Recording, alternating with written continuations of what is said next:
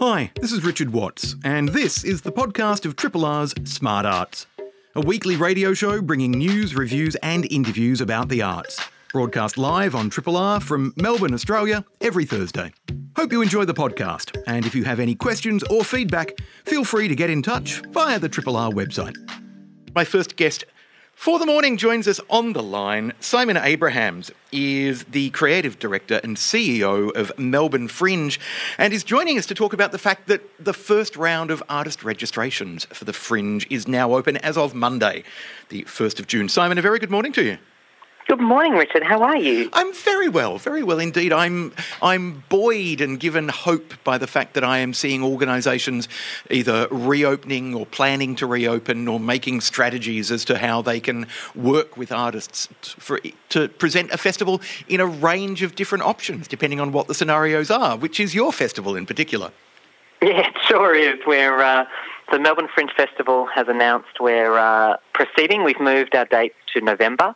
And we've put together, I guess, a range of different circumstances, all of which will mean that the festival will happen in some form or another. This is a good thing, and I want to come back to that in a moment because I'm keen to talk strategy with the kind of members of the sector. Indeed, Virginia Lovett from the MTC will be on a little bit later talking about the MTC's strategic thinking around how to reopen. But one of the core things of the Melbourne Fringe Festival is the artists themselves. And so you are calling for registrations from artists now. And I'm intrigued about this because you're also, traditionally Fringe will go, okay, registrations are now open for shows in the hub, and then a little bit later you'll do a more general call for registrations, for example. You're mixing up the kind of options and the registration possibilities.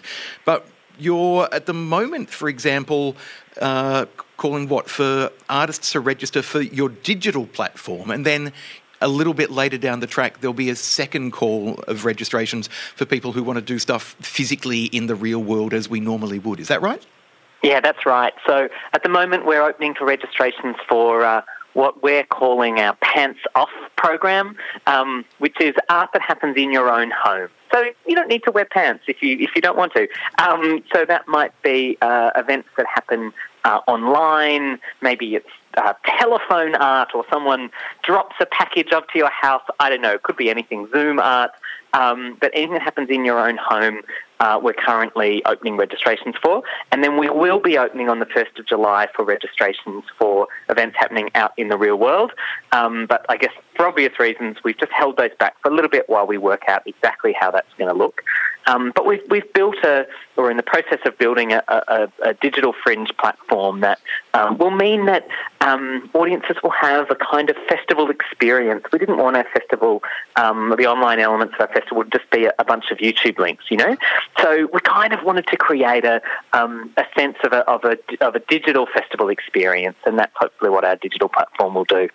Now, I like that idea of encouraging artists also to think about how they can deliver work in a way that is not kind of your normal traditional show. And for example, art over the phone my brain is instantly fizzing going, ooh, what could you create? Could you create some kind of theatrical experience in which an audience of one sits at home and it actually takes part in a production, for example? Absolutely. What if this isn't, Richard, what if we are not on the radio right now, but in fact this is all an elaborate art project? Who knows? It could happen this November. Now, not only are you calling for registrations from artists, but recognising that artists' careers and personal lives have been deeply impacted by the shutdown of the art sector. For example, anybody planning to make money during the Melbourne International Comedy Festival, that did not happen. So to support artists, as well as calling for registrations, you're also offering a range of options to support artists, such as not quite a lay-by scheme, but something kind of similar. Yeah, we are. Look, you're exactly right. We just recognise that artists have been disproportionately hit by this circumstance financially, and so we really wanted to see how we could support artists. So we've done lots of things. We have frozen all of our registration fees at last year's rates. but then halved them for all these digital events. So all digital events will have half-price registrations, and then for all registrations across the board, they'll be payable in instalments. So there'll just be a small upfront fee to start, and then the rest will just be taken out of artists' box office at the end. And for those digital events where people might be worried about, people not paying for content perhaps, or not meeting a kind of a certain level of box office, we'll take the risk on that. So we'll essentially underwrite the risk for artists on those digital events. So we wanted to see what we could do to support them. And then we've got a micro grants program that supports or pays the registration fees for artists who face structural disadvantage, so who maybe can't afford to pay it. And that comes in at 25%, 50% or 90% off the registration fees. So we've really done, I guess, the best we can do to go, we don't want money to be a reason that people don't participate in Melbourne Fringe. Now, as well as offering opportunities for artists to participate in a different way, and as we've heard, kind of underwriting those risks and offering micro grants and so forth, you're also, of course, calling on members of the public to donate and support to Fringe as well, if they can, and again, in a range of ways. So it could just be a straight $20 or $50 donation, or somebody could also donate money for a specific funding program, such as the Ralph McLean Micro Grants program. Yeah, that's right. So at the moment we're running a campaign. It's called Art is an Essential Service, which is something that the federal government seem to have missed the message on, but hopefully that might change. But we believe that art is an essential service, and we're giving individuals the chance to get involved. So you can log on to the website and you can buy something essential that the festival needs to get on. So you can buy a bit of an artist fee. You can buy the organisation's Adobe subscription fee for the year. You can pay our rent for the month. You can buy equipment for our venues. You can pay for the hire of a projector for the festival. There's things like that are really tangible items that people can buy, and they start at $25. You can buy 5 artists a beer for $25, or you can, or I think it goes up to $25,000 if anyone so desires, and there's everything in between. So we really wanted to see what we could do to connect people who want to support artists at this time with an opportunity to do that, or as you say, they can support our microgrants program, or there's also a program that commissions artists to make work, so matches donors with art as well. So we know that people really want to help, and that's a message we're getting, and people were asking us what they could do. So we're really, I guess, relying on the support of our community to get this festival happening. Simon, if somebody listening wants to donate the funds that would cover the commission of a work, for example, what kind of figure are they looking at? A full commission is $5,000, but also on the website there's opportunities to contribute to a part of that, which I think starts at $100. So the full whack is $5,000, but as I say, you can contribute to that at various increments starting at $100. So people can contribute in any way they can, or make a donation. Any donation of $2 or more is tax deductible. So they can also make a donation at any level. Tax time is coming up, so keep that in mind. melbournefringe.com.au. If you go there and just click on the Support Us tab, you'll find a range of options, giving the Fringe money, or, as Simon said, buying a tax-deductible gift for the festival. And, of course, there is also the For Artists tab, which you click on that will give you details about registering for the 2020 Melbourne Fringe, which this year is happening from the 12th to the 29th of November. It's been pushed back a little bit later in the year. And, Simon, as you flagged earlier, kind of you and your team are strategising about a range of options, a range of different models in which the festival could be presented. Can you tell us just a little bit more about what some of those options might be? Obviously, one of them is business as usual, pretty much. Yeah, one of them is business as usual, and I'm always the optimist. So I'm hoping that by November that might be on the table. But obviously we're not planning necessarily for that. But you never know your luck. The next option we're planning for is the idea that people will be able to gather, but in some kind of socially distant way or physically distant way, hopefully not socially distant. And that is probably looking the most likely, I think, at this moment in time.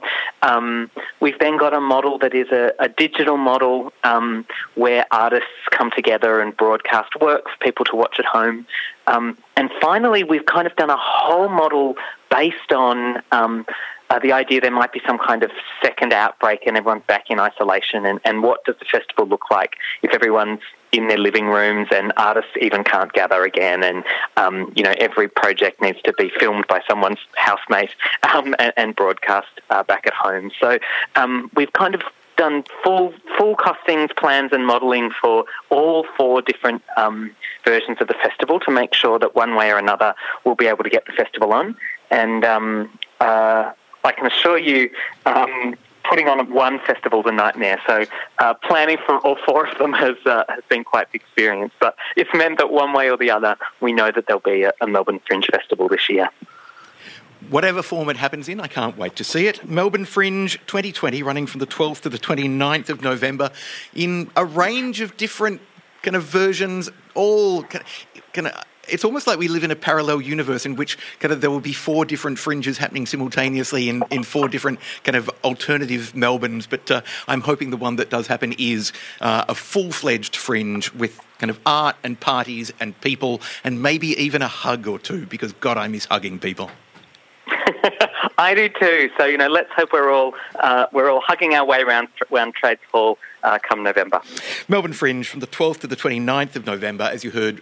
Registrations for artists open now for kind of a range of digital or non-physical presentation of work. Jump online, melbournefringe.com.au for details on not only how to register, but then also about the range of kind of artist support and micro grants programs and more that can assist artists put on their work given the challenging times we've been through. Simon Abrahams, an absolute pleasure to chat to you, and I will see you in a foyer, hopefully in the not too distant future. I hope so. Thanks, Richard. Triple R.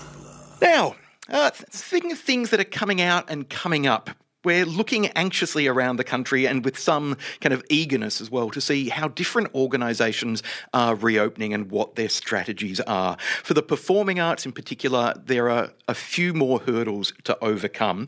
Last week on the show, we spoke with the CEO of Geelong Arts Centre. Today, I'm joined on the line by Virginia Lovett, who's the Executive Director and Co-CEO of the Melbourne Theatre Company and also one of the great strategic minds in the arts in Victoria. Virginia, good morning. Oh, good morning, Richard. That's very kind of you. I hope I live up to that. Well, I reckon you will. I'm thinking, for example, of the work that you did when you were chair of Arena Theatre Company, negotiating with government to get Arena a lifeline by moving them to regional Victoria. You clearly think strategically and kind of, and you also clearly are able to consider a number of different strategies and outcomes simultaneously, which for the MTC, I think is a valuable skill, given that there must be multiple different scenarios that the company is looking at in terms of when and how it can reopen. Yes, we are, absolutely. And I do think that that's one of our key skills in the arts is to juggle and think creatively. So I am surrounded by a lot of creative and strategic thinkers, but obviously this has been a crisis that I have never experienced or people that I work with have never experienced. So once we were shut overnight, we're not going to be able to return overnight. So we are working with a number of organisations like the LPA, government, and clearly the medical officers and DHS to sort of work out how we can return to safe performance levels. But we do need to return to non-social distance performances before MTC can open our doors, because we can't perform to 10 or 20% really. It just doesn't make any financial sense to us to do that. So we're working very closely with those peak bodies and those government officials. Hopefully that later in the year we get to a point where we can open our doors safely. Now, step us back for a moment. When the Victorian government announced the closure of a range of different kind of bodies, State Library of Victoria, for example, Arts Centre Melbourne. That had happened because the federal government had said gatherings of more than 100 people not happening now. So that must have been obviously a blow to the MTC to have to suspend operations and cancel, at that stage, a handful of productions. How many full productions now has the MTC had to cancel or postpone?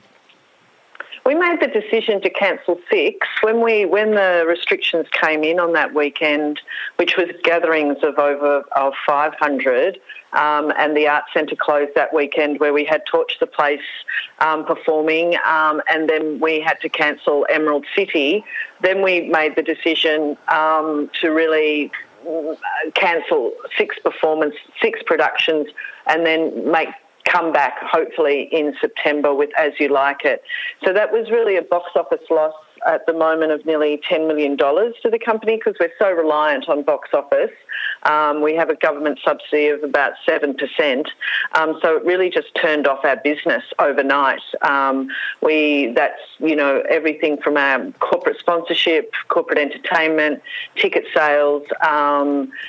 People have been very generous. We're probably getting about 20 or 30% of our subscribers donating our tickets back, but we've taken a very big hit when we can't actually perform. It also means our bars and our restaurants at our theatre aren't working. Those operators have closed. And also, I think it's good that the government are now recognising that we're a key driver of the nighttime economy, and we actually do stimulate other restaurants, car parks, transport services. So once we close and that's multiplied across the whole city, those industries are actually affected as well.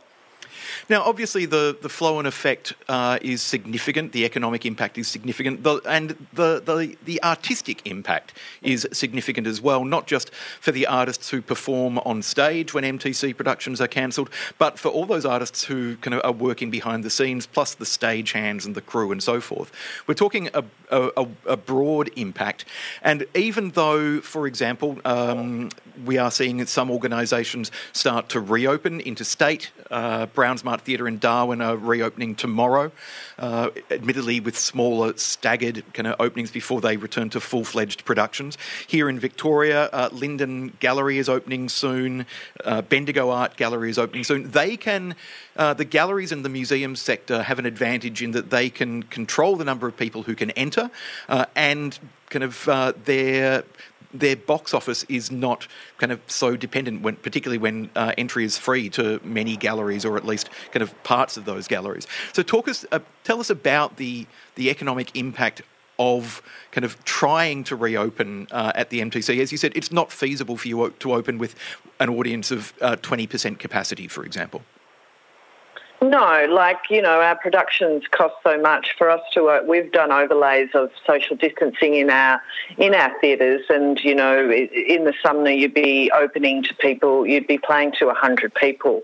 So that's just not feasible for us. So for us to actually be a viable industry again, or a company in terms of the productions we would be putting on, we would have to be, performing in terms of the subsidy we get, sort of the galleries and museums get a higher government subsidy than us. They could be sitting at probably 30%, 40%, whereas we're sitting at 7%. So we have to make our money through ticket sales or other earned income from the ticket sales. So we do have to sort of sit at capacities. Usually our capacities to make budgets sit at around 78 or 80% of the house. So we really do need to get to a point where when we open, we are playing at non-social distance in the venue, but we probably will be looking at social distancing in the foyers and in all the other areas, back of house, social distancing of rehearsals, and making sure that people feel safe coming back to the theatre. And I think we will be, there will be a time, and that's what we're talking to government about, is that there will be a year of recovery, or probably longer, where people will not feel safe to come back to the theatre. And we may see a downturn of attendances of, say, 10 or 15, 20%, as it takes time for people to actually feel safe to sit, side by side in a theatre as we come back. But we do have to come back to a point, and I notice New Zealand is opening their theatres next next week in terms of non-social distancing performances. But we can't. We will need to do that if we're going to put on the size of productions that we do.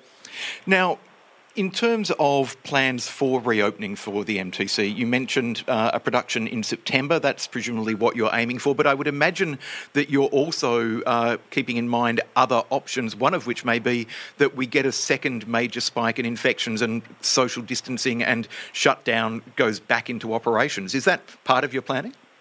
Yeah, absolutely. We're going to be guided by government restrictions, and we're taking all those scenarios into account. And we've got trigger dates, nearly every week we're reviewing the government restrictions and what we're doing moving forward, and what their sunk costs are and how we can, manage the staff. A lot of the staff at the moment, have taken pay cuts. A lot of the production staff, we're standing down or on roster systems, and luckily we got JobKeeper.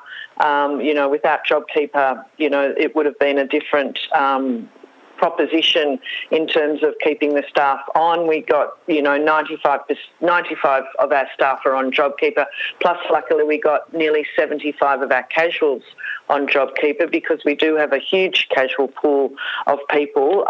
We have everyone from wig makers, costumiers, scenic artists out the back. We also have the front of house staff and the box office staff.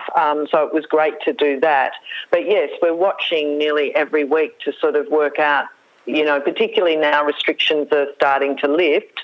In the next 2 weeks, will the government say we go from, 50 to 100? Will it go to 500 in a month or 2 months?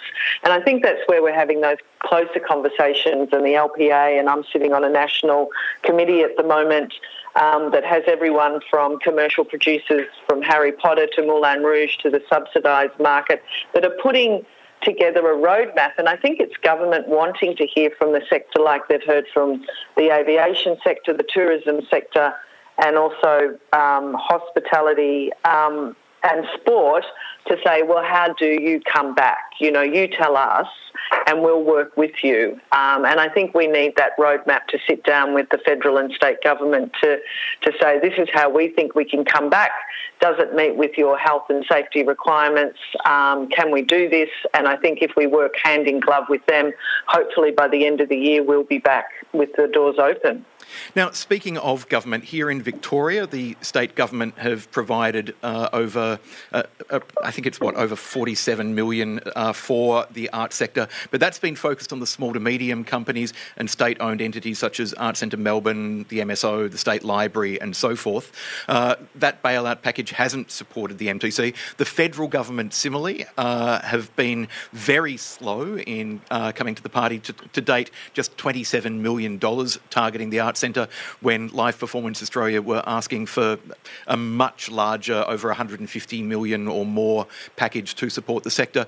If you could say to Paul Fletcher, the Federal Minister for the Arts, right now, if you could speak to him right now, what would your message to him be in terms of providing some kind of financial support package for the arts sector and in particular companies like the MTC?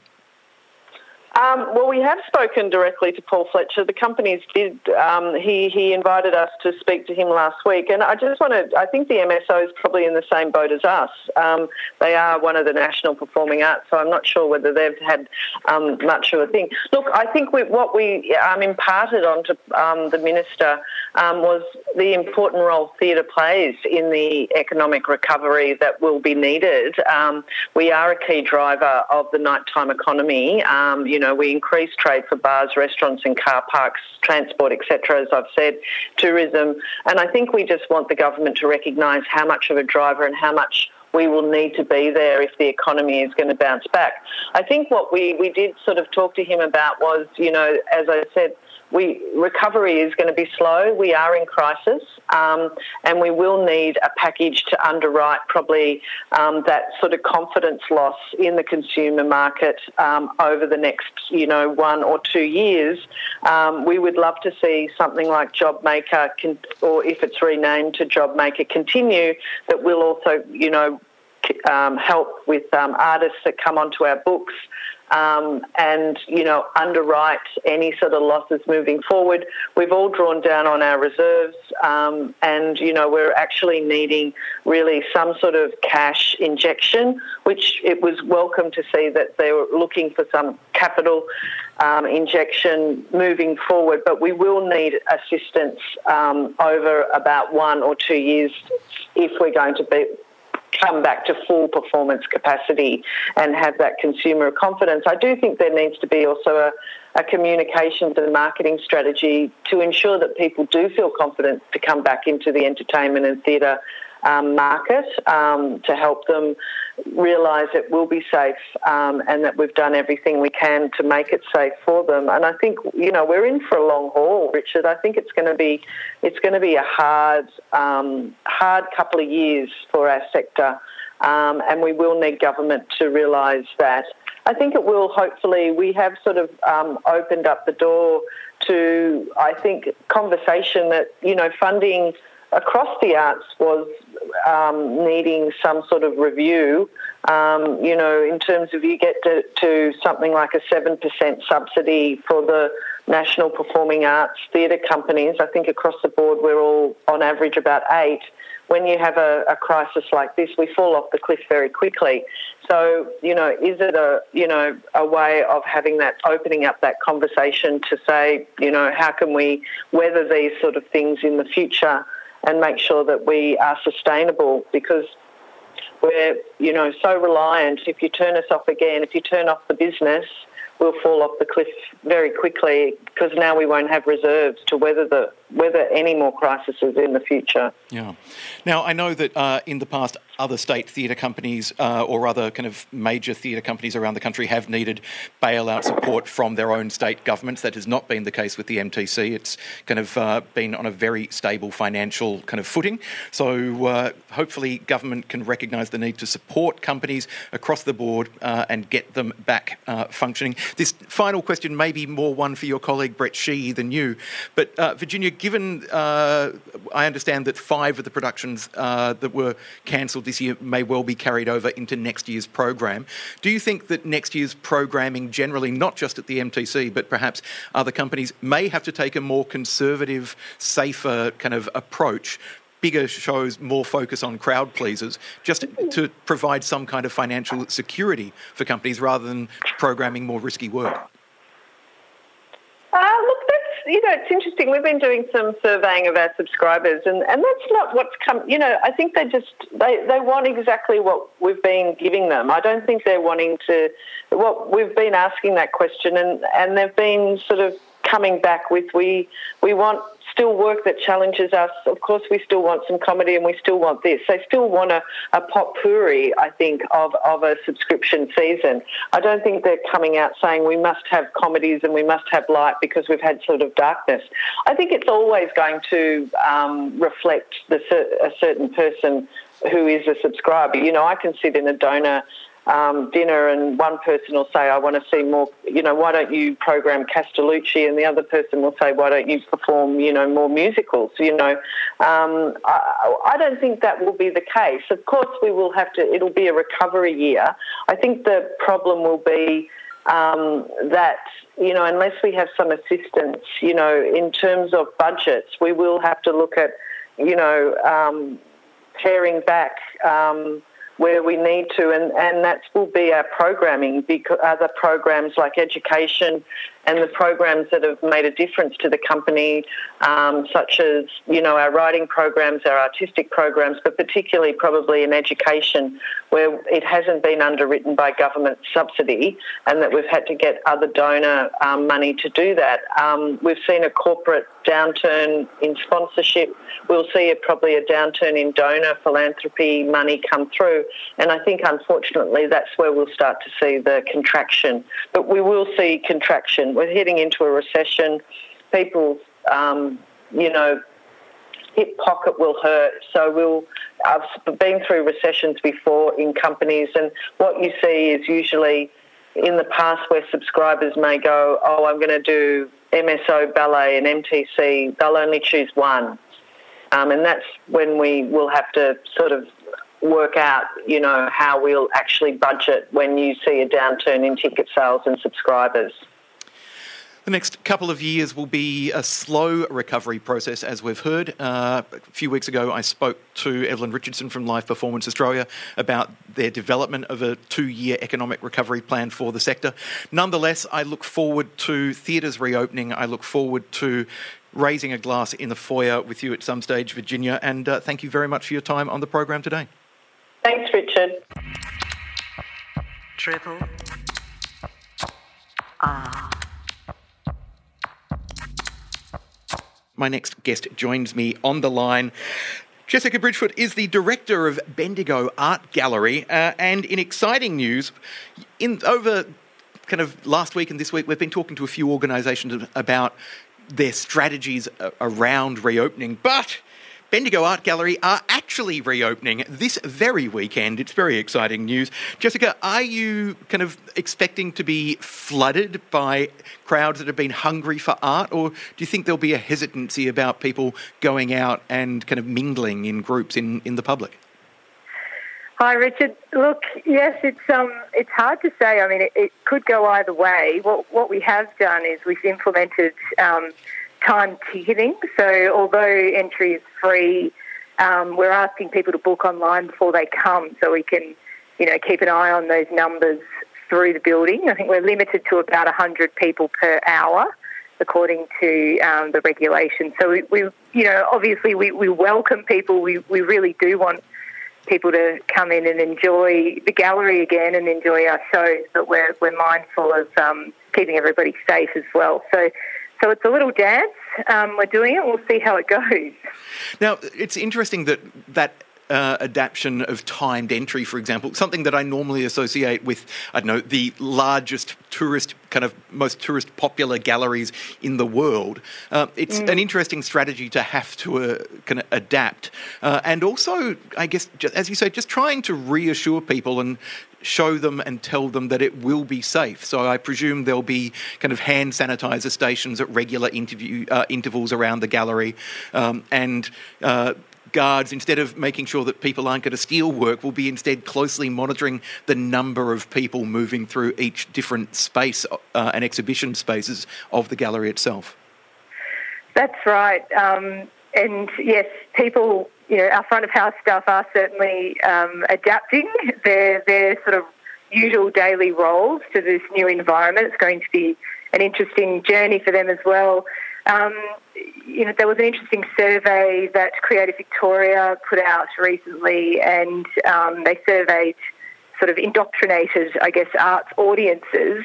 Would you return once restrictions ease? And over 90% of respondents said yes, they would, but they'd want to absolutely make sure and be reassured that the venue that they're returning to is safe. So for us, communication around the safety measures that we're putting in place is a huge part of our reopening, and of course making the visitors feel safe and secure that they can come to the gallery and it is a safe environment. Hand sanitizer, certainly, that will be dotted all around the gallery. We've got some automatic kind of dispensers. They look like R2-D2s at the front doors.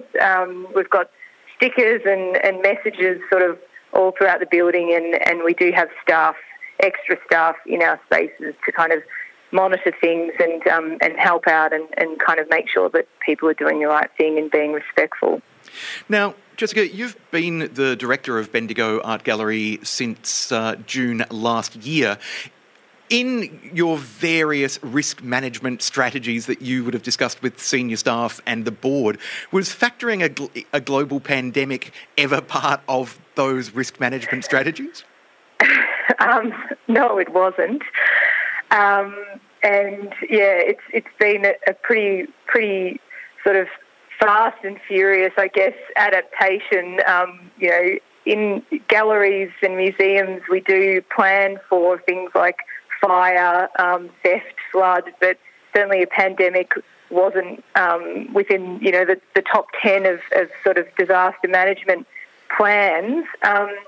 We did pull together a plan quite quickly, actually, based on some of the other planning that we've done, and we did a number of things when we first closed down. Like one of the first things we did was take all of our high value and culturally significant artworks off the walls and put them down into our secure storage facility. Our pandemic response plan has actually been adapted by ICOM, the International Council of Museums. So we're quite proud of our plan. You can access it through the Public Galleries Association of Victoria website if anybody's actually interested. But, I think museums around the world had to really pull their socks up and kind of, become very agile and move very quickly. It's certainly been unknown territory. Now, as you say, you had to take some of the most valuable artworks down off the walls or off their plinths and put them into secure storage. They've now, I assume, kind of been returned to the walls, and the dust sheets have been taken off for the gallery's reopening, which is happening this Saturday, the 6th. Talk to us about the art that people can see. Is the entire gallery going to be open, for example, or just a few kind of specific exhibitions to begin with? Yes, well, about 80% of the gallery will be open. We're actually closing two of our historic courts because we're repainting them. So we're giving them a bit of a revamp, and we decided to do this during the shutdown. It's just that we've reopened perhaps a little bit earlier than we expected. So there will be a full reveal of those rooms in a few weeks' time. We've got two quite significant exhibitions on at the moment, one of which has never been seen by the public, and that's Ross Taylor. It's a solo exhibition by artist Ross Taylor called Field Notes. The second exhibition is in our big pavilion wing, and it's been sort of a long genesis. It reveals the work of Bessie Davidson, who was a post-impressionist artist in Australia who moved to Paris and was over 100 years later sort of traced by her great-great-niece, artist Sally Smart, who I'm sure you're familiar with. So this exhibition pairs the work of Sally Smart and her great-great-aunt Bessie Davidson together in a sort of really fascinating sort of survey and response. And that exhibition was open for one day before we closed. So we've madly rearranged, our program as many other galleries and museums had. We've managed to extend the loans associated with these exhibitions, and we're really looking forward to the public coming in and seeing them. It must have been devastating for the curatorial team to close an exhibition that they'd put so much work into after just one day. So it's fantastic that it's able to reopen and people can actually see it properly. And great too that, as you say, these two artists, kind of their work having the opportunity to to be paired, to be kind of contrasted across time is really intriguing. But let's talk a little bit more for a moment about Ross Taylor Field Notes. Bendigo Art Gallery, given its location, how important is it for the gallery to be supporting artists from Central Victoria like Ross? Oh, look, it's really important for us to do this. We do actually do it quite a lot, and it's something that we ingrain in our programming when we're curating sort of group exhibitions as well. So we always make sure that we're, looking at who's working in the region, Central Victoria and beyond as well, and that we're supporting those artists that choose to, live and work out of the two metros in Victoria, being Melbourne and Geelong.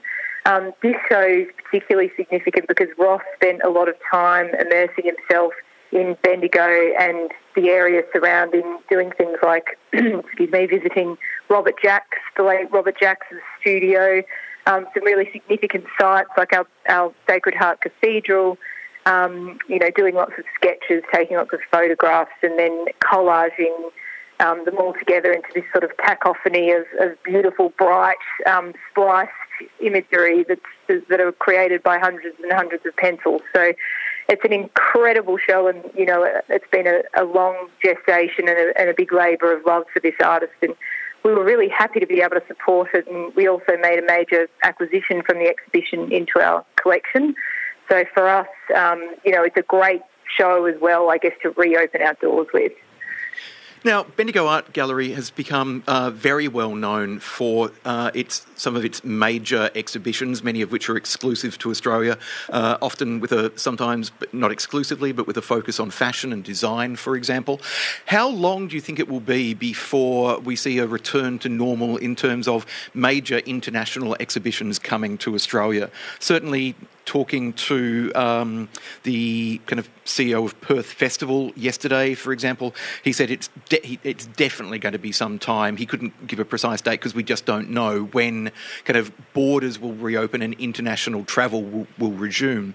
But even if Bendigo were to secure an international exhibition from a country like New Zealand, for example, where we may well be seeing international travel begin much quicker, there would still be presumably the challenge of a New Zealand curator having to go into isolation for 14 days before they can then go into the gallery and wander around and so forth. So from your perspective as director, how long do you think it will be before Bendigo Art Gallery can once again host a major international exhibition? Yeah, look, that's a really good question. And, I know museums and galleries around the world are now even, rethinking that sort of blockbuster model, in a post-COVID, or we're still sort of in the thick of it, in a COVID environment, what's that going to look like in the future, and is it sustainable to, work in this way, sort of chasing that next big ticket exhibition that's going to bring in, tens of thousands of people. It's in some ways this pandemic has kind of given the art world the visual art world a little bit of a pause that, perhaps it needed as well, because it gives you a time to recalibrate, and sort of step off the train, I guess, the fast-moving blockbuster train that a lot of us have been on. Now, in answer to your question, we do have an international exhibition booked in for March next year, so that's March 2021. We've got a contract signed. Money has exchanged hands. We're fairly locked into this exhibition. So, as long as restrictions continue to ease, we're still confident that we'll be able to deliver that show. If couriers or curators can't travel internationally to Australia with the exhibition, as they often do, they'll accompany the exhibition and our team will work with their team. I think, if anything, the pandemic's demonstrated how agile we can all be, and using things like, obviously, online platforms to have meetings, and perhaps that there'll be a way that we can sort of work curatorially virtually to realise those exhibitions. I mean, a lot of the work that we do in the lead up to these exhibitions is all online anyway. We're exchanging exhibition designs, we're back and forth, we're having online meetings. So, perhaps the biggest change would be the lack of the sort of, international peers, being present during those exhibition times. But yeah, I don't have a straightforward answer for you there. It will certainly be interesting, and we're sort of prepared for anything at this stage. But absolutely, we're hoping that we'll be able to deliver this exhibition in March. I look forward to finding out more about that. But as we heard, Bendigo Art Gallery is reopening to the public this Saturday at 10 a.m.